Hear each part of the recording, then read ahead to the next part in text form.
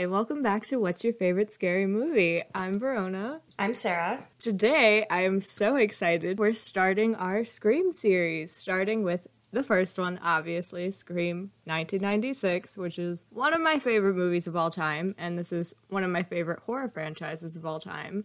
So I'm very excited. And it's kind of like our namesake, too. What's your favorite scary movie? Finally doing a Scream episode. It is. Yay. Okay. Let's just jump right in, I guess. I was saying this last night when it first started with, obviously, the amazing Drew Barrymore answering the phone. That scene is so tense, and I can't imagine being an audience member in like 1996 opening night, watching this for the first time, having no fucking clue what it's about. The line that always gets me, even to this day, that I just think would be so crazy to see in theaters then, when they're on the phone, obviously, Ghostface says, "I want to know who I'm looking at," and it goes like silent. Oh my God. I feel like that would just go crazy in a theater, like in 1996 for the very first time, because it still gets me today. It's chilling, and like I've I guess become a sound design girl, but like you said, the silence, the way everything just kind of fades out for like that 1 second. Ugh. So fucking good. Like, I obviously know how iconic and good the Scream movies are. I never shut up about them. But watching it again, every time I rewatch it, I am just like in awe the entire time, because I'm like, no, like this movie really is like as good as I believe it is. And it leaves me speechless every single time. And it is so iconic. I put this in my review when we finished rewatching it yesterday afternoon or yesterday evening. I put in my review, I was like, you know, as much as like the horror community can argue back and forth about whether it's like self-congratulating or if it actually is like so genius that it can't be argued about, regardless, it just as like its own movie, as a horror movie, not as like a cultural thing, it still stands up very well, even though at its core it's kind of like a culmination of all of the slashers. It's still its own good movie. That's, I think, a critique I see people use a lot when they're trying to explain that like the Scream movies are overrated, is that they say that I know I just like triggered you with that word, but oh, that's like actually so not... I know you guys love that tunnel, but not maybe while Mama's recording. Are you gonna stay still? Oh. So... And now there's an airplane. That's fine. Can you just get out of the tunnel while Mama's recording? He's just staring at me menacingly.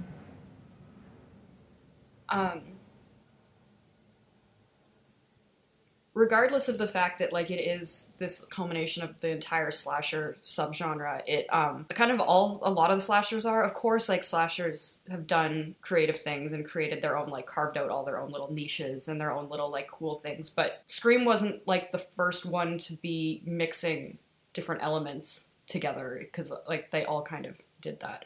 The whole slasher genre is very like, it's like a weird little community of always borrowing from each other and like tributing to each other in different little ways. Scream wasn't the first slasher to use concepts from other slashers, whether we're talking about in a parodying way or not. Exactly that. I also think what makes Scream so dynamic and different than the other ones is the characters. And it's not even just in this one Scream movie. It's like pretty much every single Scream movie makes their characters so likable that you don't want anything to happen to them, and it's just that much more devastating when it does, but also that much like better when it does, because then you actually care about the characters and what's happening to them, versus like, sorry, when I watch or like any of those types of movies, I kind of do not care about the characters, and I'm more just there like, okay, another death. But with Scream, I'm like, no, I want all of them to live. You don't understand. These are all my friends. And it's funny that you say that specifically, that you like don't really get the chance to care about the characters, or you just don't, there's not much there for you to care about, because they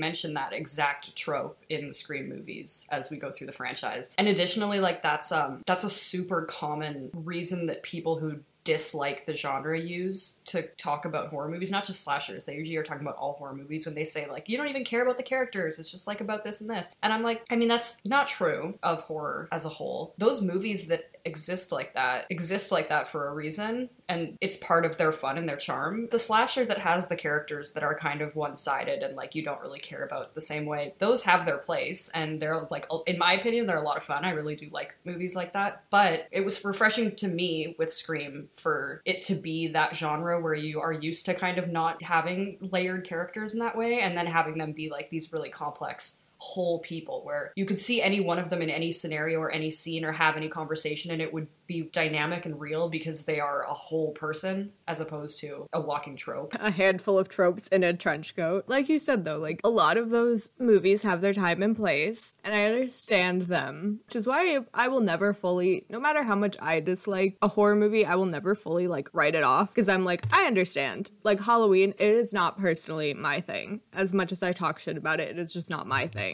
And I never actually talk shit. I'm more just say like that's not for me, and I'm more drawn to Scream. That's my chosen slasher. So you know me and my trivia. So my trivia for this movie is that after this movie premiered, caller ID subscriptions in the United States tripled over the following weeks, which could be related or could not be related, but this movie obviously was, I like to think that it had a big influence on it. Absolutely think it did. Same way that like Jaws had like an impact on the whole like shark scare and like low beach attendance after that. It absolutely did. And you know what? Scream is that bitch and will always be that bitch. People try so hard to discredit Scream for like whatever fucking reason, but I'm like, I don't care if you like it or if you don't like it. You cannot deny the impact that it has. The first movie alone has been parodied so many fucking times that I saw Scream and other things before I actually even watched Scream. The first time I saw it, obviously, was Scary Movie. I watched that before I watched Scream, and that's what made me want to watch Scream, was seeing that movie. But also just like in random TV shows and movies, they'd throw little one-liners in from Scream or referencing Scream or something. But you know, it's been parodied so many times for a reason, because it's iconic, and it's already a parody technically of other slashers. So to like parody a parody is just like, you have to be that bitch for that to happen. Something that you specifically pointed out was the incorporation of movies with this. Because again, it's been parodied so many times, which I just can't imagine any better flattery than to be like one of the most parodied horror movies. When people think about horror movies, they think about Scream. It's just so cool. I think that's one of the reasons why, of like all of the critiques that I see of it, because again, I don't care if you didn't like this movie. I didn't write the movie. Can't really be too personally offended if you don't like it, because I liked it. But I like when people can critique something in like a conscious, like well thought out way. I always prefer that. I talk to you every time we go to watch like some of our favorite horror YouTubers or like watch videos. Sometimes I'll say like, oh, this person did not like this movie that we love, but I don't mind listening to them explain why, because they have thought about their answer. The one critique I always get really frustrated with this is that it's trying to like over intellectualize itself. I think one of the reasons I don't like that is because I don't think this movie is overly intellectual at all. Let alone I don't think this movie thinks that it is. Like I think that just because the concept is smart, I don't think it's overly played out or overly smart. I've watched a lot of like overly intellectual movies in my life, and I've liked some of them and I've hated some of them. The concept is smart. It is smart. It's a good concept, but it's very snappy and basic and simple. It's just like it's to the point. It doesn't hold your hand through it, but it doesn't need to, because there's nothing about this to not get. Over intellectual just doesn't seem like the right way to describe this. There's nothing pretentious about this, despite the fact that it is a little bit, I guess you could say, self-congratulatory in the way that like it's aware that it's doing something smart when it's doing it. It's kind of like pleased with itself, you could tell, but it's not like smug. It's a very good like baseline introductory horror for so many people. It's very easy for people to get into and enjoy. I think sometimes people don't like to have things explained to them, and this movie does explain a lot of things to people. Like you said, it's a good baseline. It's a good intro horror for like literally anyone, in my opinion, for a number of reasons. I don't think like people like to have things explained to them, especially if they already know them. So I can see how, if kind of like a little more defensive feeling, you wouldn't have a good time watching this because you're thinking like, well, I already know this. Like, I don't like this because I already know this and I don't want this explained to me. And it's like, I'll just consider it like a revisit of the lesson and enjoy it. Hashtag the lesson.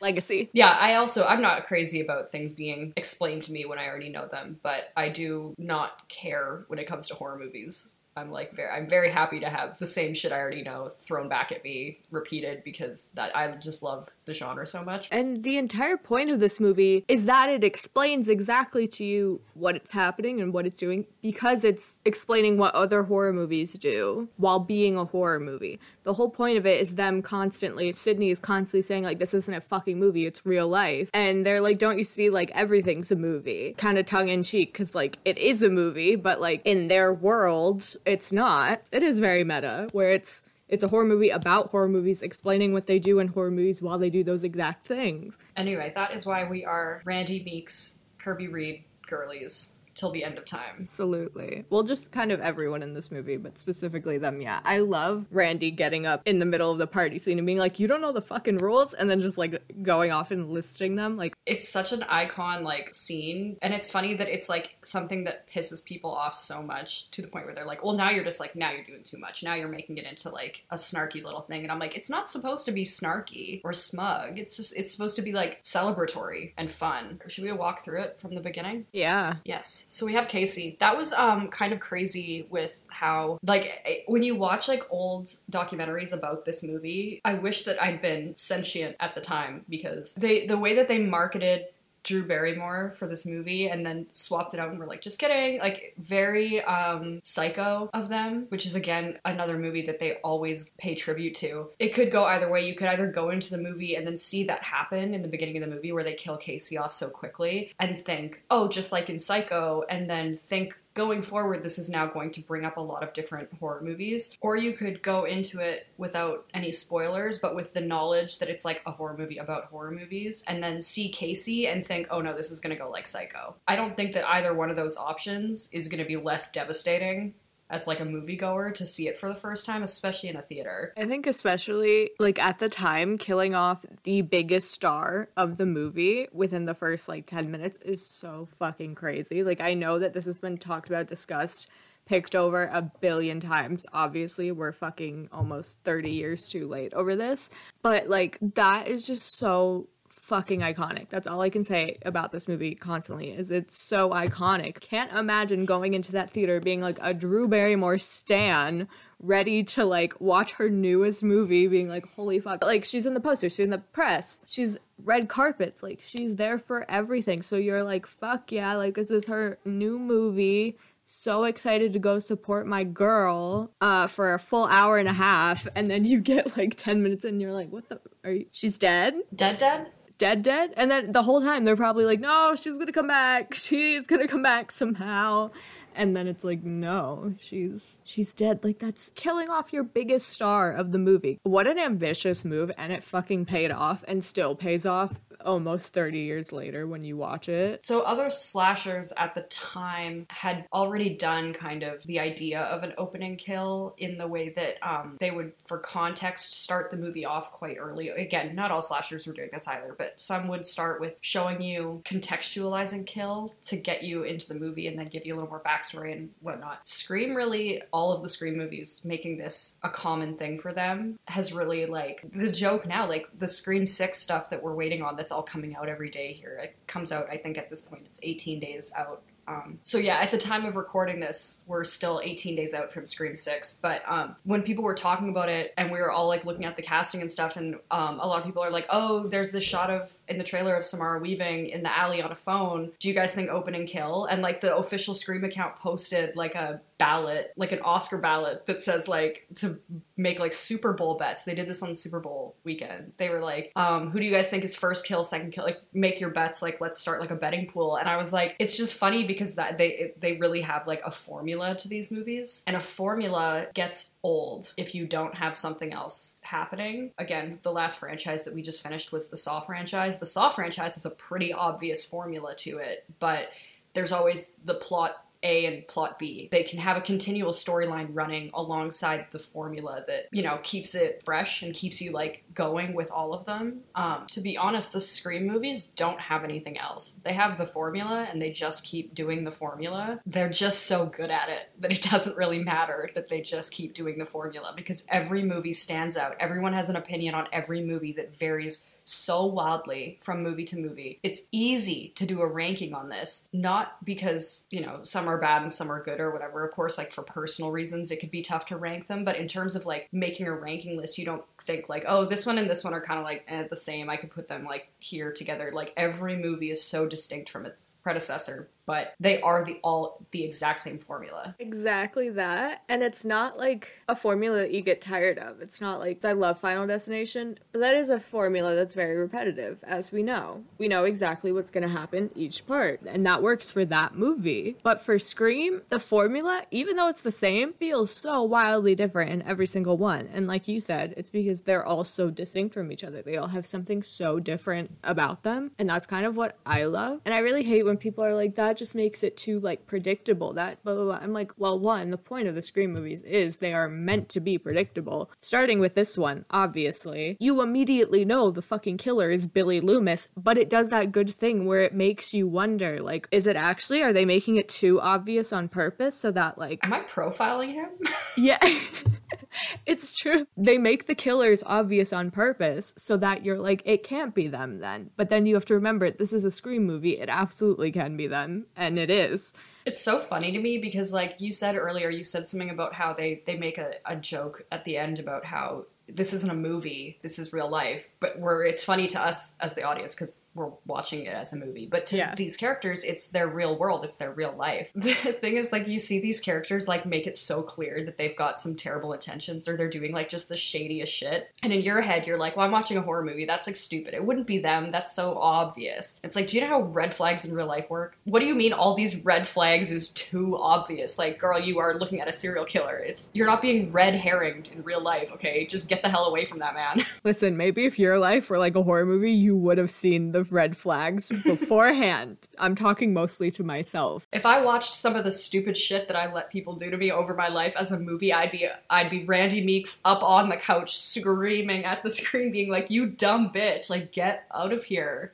Exactly God. Exactly that. Because that's something that we have to remember, and I think that a lot of us forget when we're watching movies, is that it's a movie to us, but to these characters, it's supposed to be their real life. It's supposed to be their real life cut and condensed into bits. We're missing the bits in between. They live full lives throughout this hour and a half that we're watching them. They live days, years, depending how long this movie spans. They're living that. So they don't see just these flashes of, you know, like we do. They don't see these flashes of, like, obvious signs. I was thinking this when I was going through the stuff from when we spoke about Barbarian and how everyone's like, who saw it was like, oh my god, and I can't believe he saw like an even creepier basement and he went down there. I'm like, I would do that because I don't live in a horror movie and I have the logic and the understanding that like, no, there's not a fucking monster down there because I live in real life. I don't live in a horror movie. I'm gonna just go into the basement. I'm gonna put my little flashlight on. I'm gonna go into the basement because the worst thing that's gonna be down there is gonna be like a rat. And that's how these people are processing. I mean, of course, like some people have fears instilled in them because of horror movies,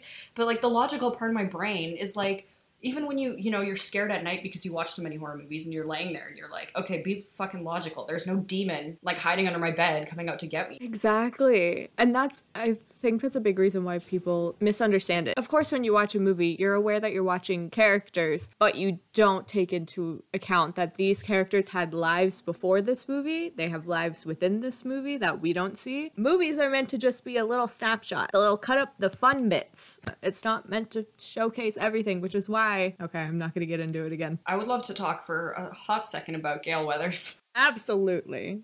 We love Gale Weathers. Gale Weathers, the love of my life. I love that, as you said, this is a snapshot. So I like the context of these characters knowing each other from outside of the confines of the movie. Some of them meeting for the first time in the movie, obviously, like we have like Gale and Dewey and stuff like that. But for the most part, like they have these like rich backstories. And I love the idea that Gale and Sydney have this rivalry already. When Sydney's mom was assaulted and killed, she was a witness in the case and she had this man, Cotton Weary, who we see again, put in jail, basically, with her testimony, and he's on death row. And Gale was, like, on his side. She believed that he was wrongly accused. And so she kind of takes his side on things. And so her and Sydney have this huge rivalry, obviously. Gale and Sydney's, like, slow burn friendship in this series is, like, it's truly like my favorite thing about my favorite dynamic, I guess, long running dynamic between the characters. Gail and Sydney specifically have like something just very special to me. Because we have to think about it at this point. It has been a year almost since Sydney's mom's death. And so that means for a year, her and Gail have been like back and forth at it. And that's why it gets to this boiling point where Sydney punches her in the face finally. I mean, I couldn't imagine one being like 17 and having your mother just brutally killed and then having this grown fucking woman like harassing you for like a year. Like finally get to that point where she just snaps. Then we kind of see we see the beginning of them resolving this in this movie. And, you know, like we said, it spans throughout the series. It's very rocky, back and forth, but I genuinely love their dynamic too so much. And I love what it becomes. I was gonna say, I really like, I forget what an infant Nev Campbell is in this movie. She's so young. They're all so young. They're all so it's tiny. crazy because we've been watching through Riverdale with a friend of ours who has never seen it. We've been rewatching it, and that obviously he has Skeet Ulrich in it. He's much older now, like he's a whole grown man, and so I'm used to seeing him like that. And also the Scream movie that I spent years and years and years rewatching and still do occasionally is Scream 4. Scream 4 is like probably I think it's like my favorite. We'll figure out the rankings when we're done though, but I love Scream 4. Unpopular opinion. I never have the right opinions about franchise rankings. But obviously in Scream 4, Sydney, Nev Campbell's older in that movie as well. She's an adult.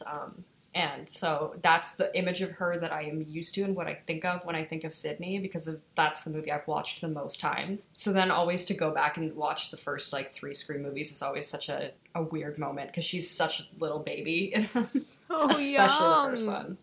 My Meow Meow, genuinely. My I love her. little Meow Meow. I love her. My cinnamon apple, the love of my life. And same with David Arquette and Courtney Cox as well. Obviously looks so much younger. Courtney Cox ages like so gracefully. Like she still looks so young. So hers is almost less startling to go back and watch the first Scream. She's obviously younger in the first Scream movie, but her character's already an adult as well. So like she's kind of, you know, she's already an adult. David Arquette as well, but he has such a little baby face. But even in like the later Scream movies, he never doesn't have a baby face. He never like stops looking like that. So Especially does in this one, and I really love that they drive the point home so much that he's so childish in this one. Like, my favorite example is when he's talking to the sheriff, and the sheriff is smoking the cigarette, and he's eating his little ice cream cone, and, like, the sheriff, like, stomps the cigarette out, and he, like, looks down and, like, looks at his ice cream cone like he's about to do it, and then he, like, stops, and he just, like, it's so good. I love him so much, but I really love that they do kind of play up on that because it shows like how young and innocent all of them are when they first are dealing with this ghost face. And then we see now, almost 30 years later, they're still going through it with the 5th movie. And like, they don't want another set of like children to have to lose their innocence and their childhood as much as they did. Another character that I really want to talk about is Tatum. In so many horror movies, we will see, movies in general, but especially in horror movies, we will see the protagonist's best friend being like a horrible friend to them, like in some way or another.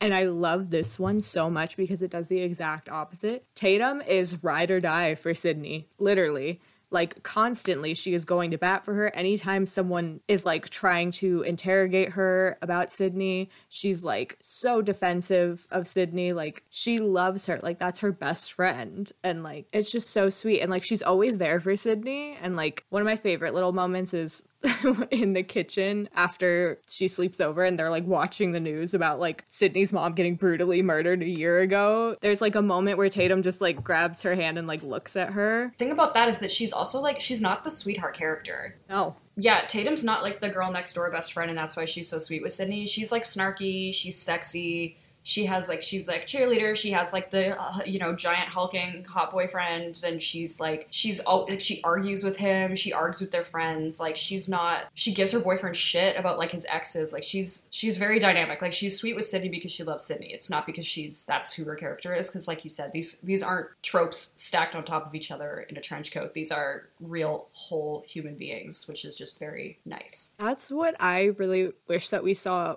more out of this franchise was grieving Tatum, because like not only is this Sydney's best friend, this is Dewey's little sister, and we don't see any mention of her except for in Scream 5 there's an urn on Dewey's mantle that we assume is Tatum, which is really fucking upsetting. We'll get there when we get there. Yeah, Tatum is just so charismatic. Like, she has so much life, and she also doesn't overpower Sydney in, like, again, a way that a lot of horror best friends do. The most prominent example I can think of is, like, I Know What You Did Last Summer with Sarah Michelle Gellar's character, where she is just so dynamic that you're like, I wish she survived instead. I wish she was still alive so much, because, like, as much as I wish that Tatum was still alive, it's not in, like, a way that I wish she had replaced Sydney. I just love these characters, and I love the way they interact, even if some of them do kill the other ones. Even if that interaction involves a knife. Yeah. Obviously, this is just speculation and my own personal feelings. But I feel like the reason why Stu didn't kill Tatum and it was Billy that did it is because Stu genuinely did care for Tatum to some degree. That moment where Randy and Stu are coming up the house, like rushing Sydney, and she doesn't know who's who. And Stu's just like, he killed my Tatum. He acted his ass off in that scene too. It was so chilling. That's one of the things where I said, like, this movie really does stand up. That scene, seeing it for the first time and not knowing what happens in the movie, is a good scene and it's fine. And you're like, oh no, who was it? But seeing it on a rewatch is so chilling. It's chilling in a way because you know what happens. I think it's scarier on a rewatch than it is to begin with. I like to imagine that Billy killed Tatum out of jealousy because Stu and Billy are in love, obviously. This isn't even like a personal theory at this point because Matthew Lillard and Skeet Ulrich themselves have confirmed that, yes, Stu and Billy are in love. Can't call me crazy or delusional or gay washing or anything because they're already gay. What's the name of the actor that played, who's the guy that played Brett Weston Wallace in John Deppner? Fuck on your bitch like I'm Hefner. He was in the same, like, he was right, and they tried to silence him.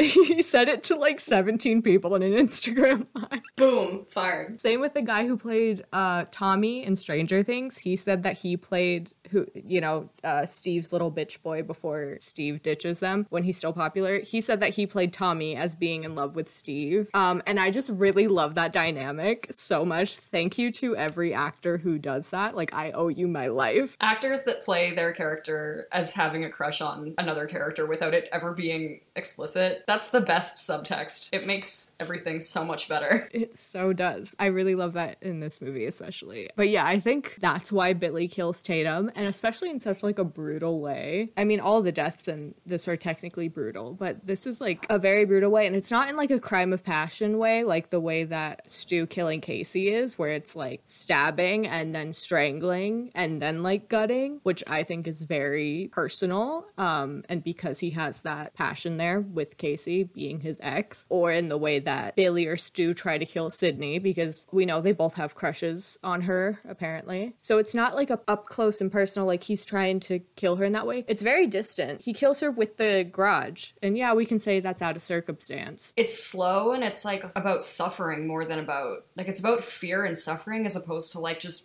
rage, like unbridled rage, which is, like you said, what we see with Casey and Stu. Yeah, exactly that. It's very like other. It's like he's not touching her. The only time he touches her is when he grabs her arm to cut her. But if he really wanted to make it personal and like kill her, he could have just walked up to where she was in the garage and just like stabbed her in the back and like stabbed her a bunch. So I like to believe that Billy killed Tatum out of jealousy. Also, same with like the way that they try to kill Randy, or the way that they try to kill Gail or Dewey. It's like shooting them or kicking them or just something not as hands-on, not as personal. It's quick and impersonal, yeah.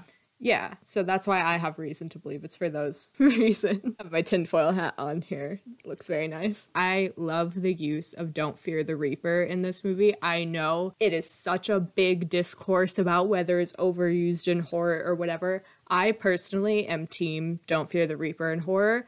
I just think, one, it's such a good omen, especially in slashers. But two, it's a classic for a reason. It's overdone for a reason. I don't believe it's overdone. Every time I hear it, I'm so delighted because I'm like, fuck yeah, this just feels very, one, I love the song, but two, it just feels very like, it feels like a horror movie in that way to me. And I really love the use of the slowed down version in this one. like using the acoustic version while Billy and Sydney are making out on her bed because he is the Reaper. It feels like a welcome home in horror movies. Like it's in this, it's in Halloween, it's in X, it's in so many different movies spanning literally decades. This movie's ending and its setup for the sequel is crazy because this is like one of the first times that we didn't end on like a cliffhanger to set up for a sequel. Like they wrapped this up very neatly and then they still managed to pull a sequel out, multiple sequels now, we're now waiting on 6, but they managed to pull out a sequel that felt bigger and better and scary and just as good as the original, and then it was able to continue using those themes of like discussions about movies and like talking about movies and like that kind of meta almost awareness that they're in one but not quite, and they were able to make it about horror sequels, which is just like, I love it. And then of course the third one being about trilogies, horror trilogies, and then onward, like always having the theme go with what the movie is in the series. Like that's built in perfect formula, which is just, everything about that is very genius to me. Exactly. And the love for movies has to be in the Scream movie or else it's not a Scream movie. It is not a Scream movie without the love and acknowledgement of other movies before it, which I love that they still carried it on in the 5th one, because I was worried, because sometimes I'm like, are we just rebooting the franchise just for sake of banking on nostalgia, or are we actually rebooting it because we understand it? And thankfully, the 5th one understood it. As much as I am excited for the 6th one and how good it looks, I am scared that it might lose that a little bit. I know, I get nervous about it too, but I also think I've been going so back and forth about it. I think, like we're gonna do it bigger, better in a new city, in a real place, etc. I think that does very much tie in to the concept of trying to keep it fresh and trying to freshen it up and maybe doing too much and maybe going too far. And I think that that's still a good theme that they could then make a Scream movie about. That's true. I'm not letting myself be worried, but... That's true. I also think the fact that since they are going to be in college, it might kind of mirror Scream 2 and like the film class, because we know Mindy especially is a very big film bro and I love her. So I hope that they have kind of a callback to Scream 2 with like a little film class discussion in this one. That would be great. That would be enough for me. I know it's gonna be a good movie. I know it is, but I'm just like, I so don't know what to expect, that it's like more than usual. I knew what to expect with Scream 5 and I got what I expected. Of course I was like surprised and like it surprised me and it was new and whatever, but like I knew what to expect and I got it and I was happy about it. Bets are off. Yeah, exactly. Also with the absence of Sydney, I know everyone hates that. I also hate it, but I also am kind of okay with it because I'm like, that means she gets a break for once. She's happy and she's safe and she doesn't have to deal with this, and my little meow meow deserves that. I think there's something really interesting to be said about the fact that movies that cause so much discussion and movies that it's always horror franchises. Anyone that like kind of is able to like start a discussion like this and have the fans be so intense, it's kind of neat because it gives them the opportunity to like really just, I mean, do whatever they want, but then not have to worry about being obvious or not obvious enough or too weird or like just the right amount of weird. It almost feels like they just don't have to worry because the overthinking and the confusion is built in to our brains already. We are already going, it can't be that because that's too obvious. But if it's too obvious, then maybe it's like doubling back and it's so obvious that it has to be the thing because they're gonna try and make us feel stupid for saying it's too obvious. But then what if they're not? Because then they're gonna be like, that was too obvious and you should have like thought about that better. Like we'll just work ourselves into like a fucking tizzy over these movies without them doing anything. They don't have to say or do anything and we are already like freaking out, double thinking, arguing with our own brains. Very little effort required on their part, which is just great for them. And like so smart of them actually, because they could do literally anything and then it would work because they can explain it in some way that it ties back into the theme of movies and horror movies in general. Like the only real downside to that is that I've taken what I've got, whatever mental illness that is that I got from Scream that causes that level of self-doubt. The problem with that mindset though is that I've now taken that into other stuff that's of a different caliber, like a lower quality of media, and I've taken that mindset in and then just been disappointed every single time because it actually is just as stupid as it says it is. It's It's exactly what it says on the can when I'm watching something, and then I'm like, but what if this is actually so genius and they're playing the long game and they're doing this, and like they're not. I also kind of like that like I've done that in a way, because now even if it's so obvious in my face, like something, like I will still get so excited at the end of it, like watching something where because I kind of like push everything out of my mind and like don't let myself have like theories or anything anymore, and I just watch it for what it is, and then I get so surprised at the end. I'm like, oh my god, I'm like, is this how like everyone watches movies? This is so fucking smart. A big difference between like having thoughts while you're watching a movie and being like, oh, I wonder if that means something, versus like desperately being like, I have to know what happens before it happens, like I have to figure it out before it happens, or I did the movie wrong. Like, it's, you don't have to like stress yourself out over it.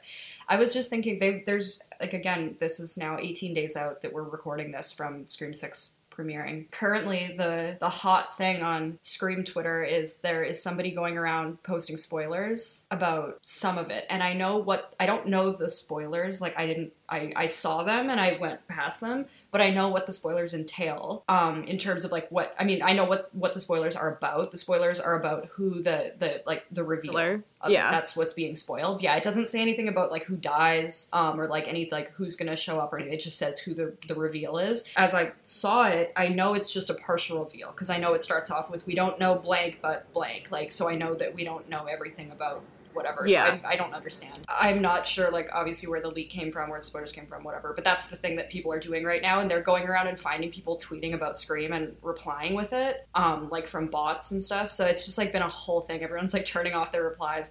I don't want to see the spoilers, but something that people had talked about, especially like when the big Marvel movies were coming out, like the Endgame and like whatever the hell else, and like the creators were getting on Twitter and being like, if you spoil this movie, like you're a bad person, blah blah blah, which like true, don't be an asshole. But it started raising this discussion of like, of course you don't want the movie to be spoiled for you, because you want to get to feel all the emotions that the writers and like the directors and the actors have set out for you. Like, you want the journey that they tried to make for you. But at the same time, if the movie is not good because you know what happens in it, then it's probably just like not really a good movie. If the whole point of your movie is just building up to startle someone, maybe you didn't make the best story. If Scream 6 were to be spoiled for me before I see it, my disappointment would come from the fact that like I didn't get to experience it the way that it was set out for me to experience it.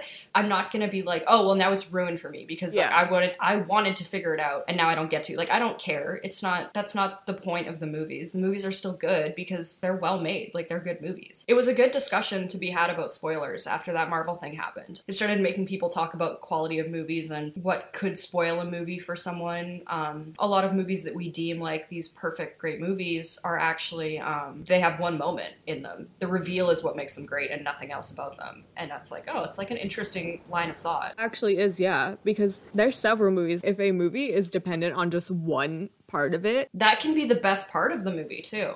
Yeah. And it can outshine the movie, that part, but if that's the only thing about your movie that's good, then. And especially if it's only good the first time you see it, if it's only good in the context of not knowing, and then it's, you know it, and then it's ruined for you forever, and you try to rewatch it, and you're like, oh, this just does not pack the same punch as it did. Because, like, the Scream movies, I know every beat of them. I know every single thing that's gonna happen. They are ingrained in my brain. I know what scene's gonna happen next, what move the character's gonna do. I know all of that, and yet I'm still having so much fun watching them, rewatching them every single time, because there are genuinely good movies that hold up. I was happy to rewatch it because I like to watch the characters do things. I know what they're going to do, and I know when they're going to do it, and I know their motives. And I do know that coffee cup that's in that shot and then not in the next shot is a continuity error. Like, you can't teach me anything about this movie anymore. But it's good. It doesn't matter if somebody spoiled this movie for me before I saw it. I know that it's a good movie. I'm going to enjoy it. And that's how I feel about Scream 6 as well, genuinely. I think that when it, God forbid,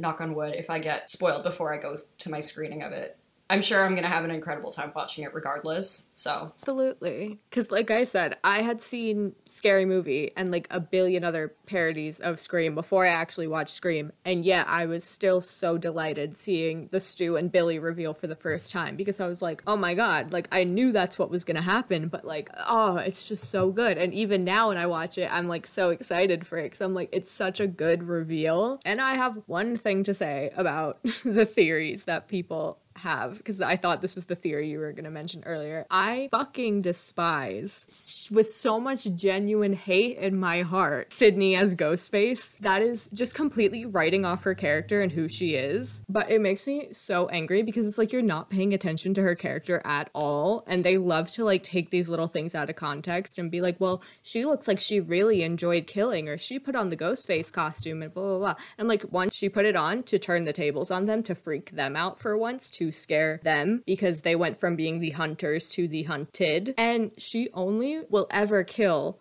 to protect herself and protect the people that she loves, and to protect anyone else from this happening to them ever again. She has nothing in her that wants to kill, and we see that throughout the series. She is so distraught over having to kill anyone, over going through this tragedy, over going through these repeated tragedies. And Sydney is just such a tragic character. I can't wait to talk about that in the second one. And by writing her off that way, you are doing such a disservice to her character. She is the ultimate final girl for a reason. It hurts her to kill people that have hurt her. She's a sympathetic character. She's a loving person. And she's tried to distance herself more than once from the whole situation. And even when in like Scream 4, when we see that she's kind of capitalizing on it because she wrote the book to like help other people with the mindset of being constantly hurt, to like get away from that mindset. Like, even when she's profiting from what has happened to her, it's still like putting distance between herself and the narrative that she's like connected to these tragedies, and she's so tragic and like everything's so sad. Like, she's really trying. The only way that I would see her as a ghost face would be to kill other ghost faces. People would be like, that's such a good twist. No, that's lazy writing. That is so lazy. That is so overdone. That is what is expected of Scream, and not in the way where they like purposely do the expected. That is so lazy and expected. That's like a second grader ending their creative writing with, and it was all a dream.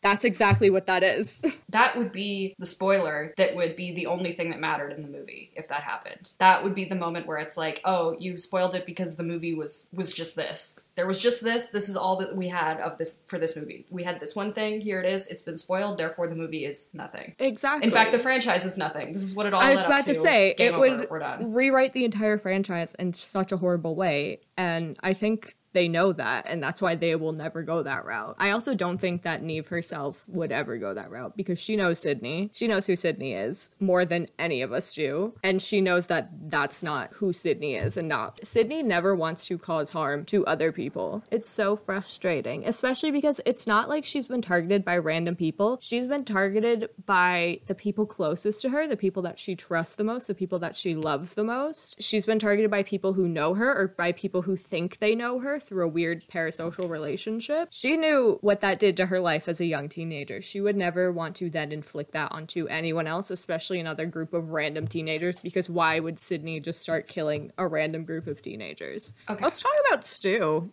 Let's talk about Stu.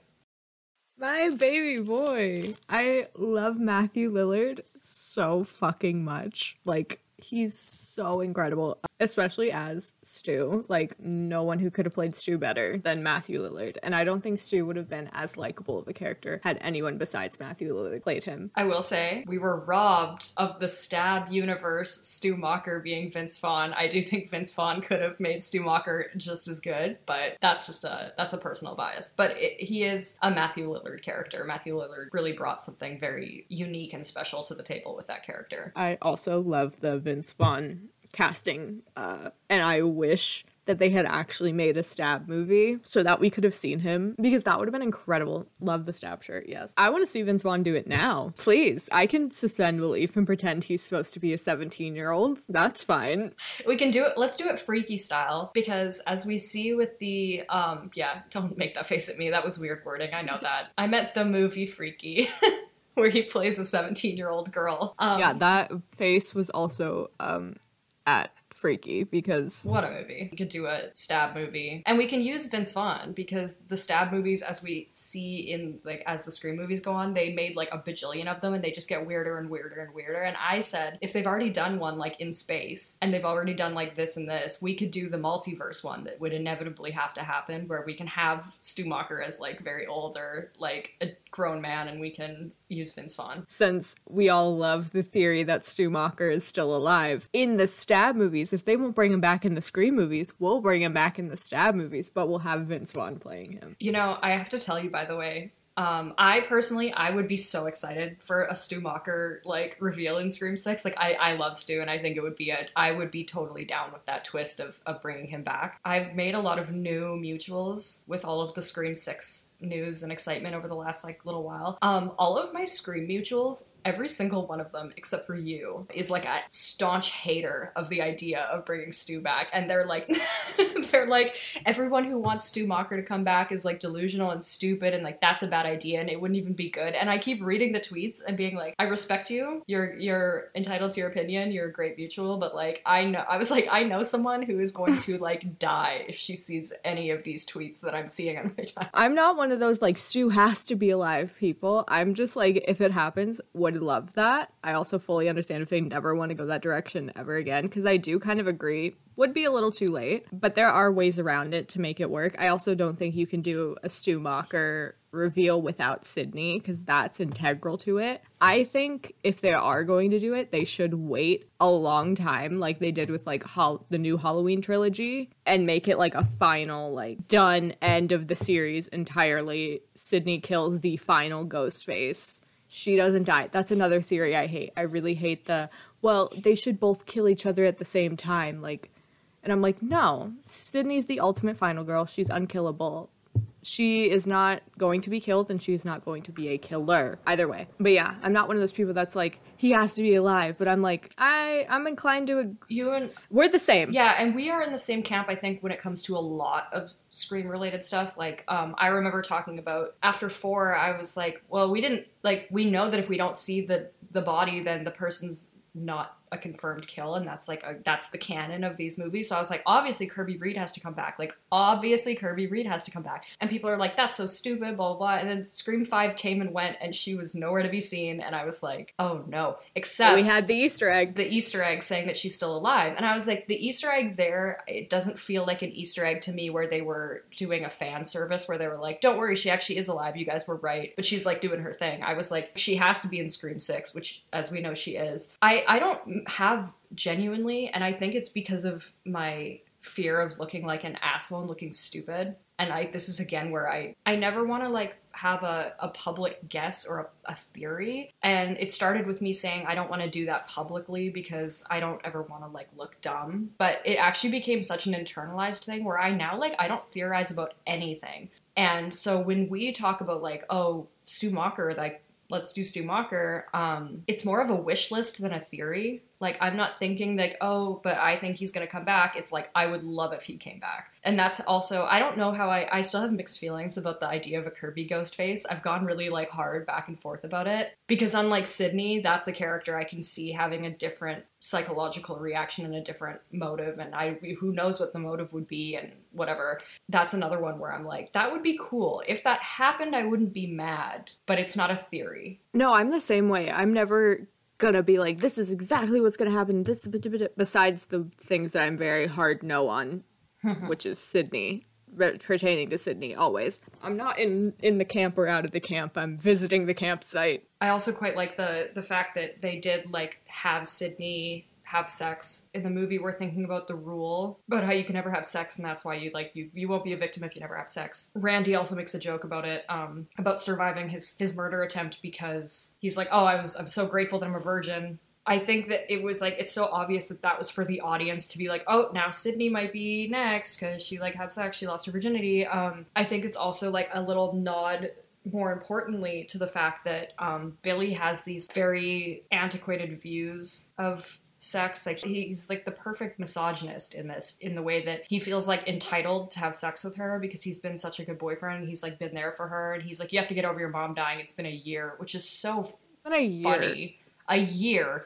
And he's like, you have to get over it, and, like, we have to have sex, like, you're my girlfriend. And then additionally, he thinks that her mother deserved being raped and murdered because she was a whore, and her being a whore like ruined his life. It's like he pushes and pushes Sydney and then is like, okay, she had sex, like she's unpure, she can go now. Like this is, now I can obviously kill her now. Having sex was her idea. She comes to him and she's like, oh, this is the time, I'm ready, like let's go. And it's like he just kind of is so, he was already gonna kill her, but he's so cool with just like, oh well, now she deserves it. Now she gave me exactly what I asked her for, which makes her useless and like a whore and like a bad person, so it's fine anyway. Because he would have gotten mad had she not slept with him before. He's mad that she did sleep with him now. Either way, I think Randy said it best when he called him a homo-repressed mama's boy. Because in the kitchen they talk about it when Sydney's like, fuck you. And then Billy's like, no, we already played that game. You lost. Like, I love that line. Like, it all ties back into it where he thinks of it as a game. Not only taking her virginity as a game, but he thinks of the whole killing just like as a game in general. I'm glad that you brought that line up because I totally forgot about that, but it does chill me every time. It's so cold. Like,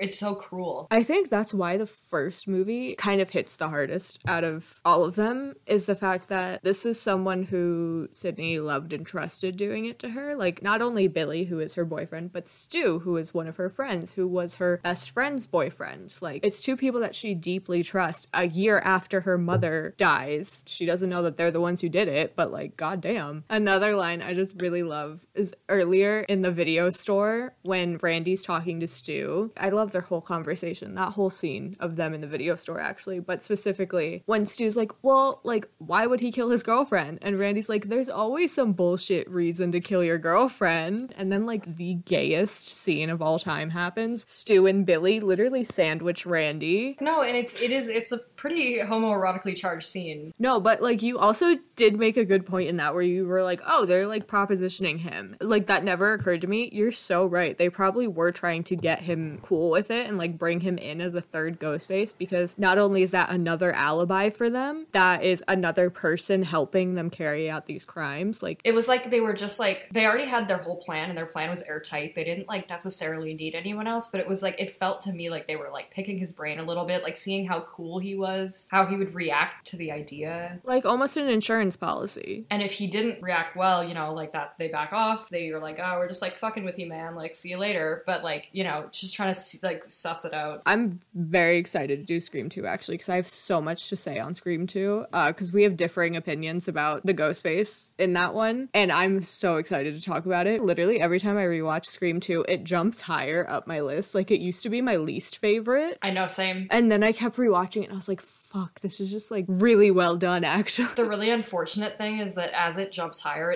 it's pushing Scream 5 actually lower for me, and I know that Scream 5's a really high one for you, but like, it just, yeah, Scream 2 is like, it's a thing. I've always had bad ranking charts. We can't rank it because this is the first one, but it's, how does it sit? For me, this will always be number one for me. The first one will always be number one. Like, no matter what, that spot is not moving, which is crazy because for years, Scream 3 was my favorite and like nothing was touching it. And then I rewatched the first one again as I was watching all of them and I was like, fuck, no, this one. It ranks high on mine as well, but I'm such a non-purist when it comes to horror that like oftentimes even if something is the blueprint, I'm like, but I liked a sequel better, so like, boop. I understand. I just don't think anything will ever beat the first one, because in terms of Ghostface, in terms of the characters, in terms of such a good jumping off point. You and I sound like talking about the Scream movies and the sequels and how like you're like, the first one will always be the best one for me, and I'm like, no, I think like maybe a sequel. It sounds just like the conversation that they have in Scream 2 about sequels, so I'm very excited to watch that. Exactly. Watch that up next. I think that wraps up our thoughts on Scream, at least for the time being. Again, we could probably talk about this for a pretty long time. Our link tree is WYFSM. It has links to all of our socials, our personal socials, as well as the socials for the podcast, and also links to the places that you can listen to the podcast. Next week, we're going to be discussing Scream 2, which is one of my favorites in the franchise, along with Verona. And in the meantime, you can check us out on Twitter, which is WYFSM Podcast. We will see you guys next week.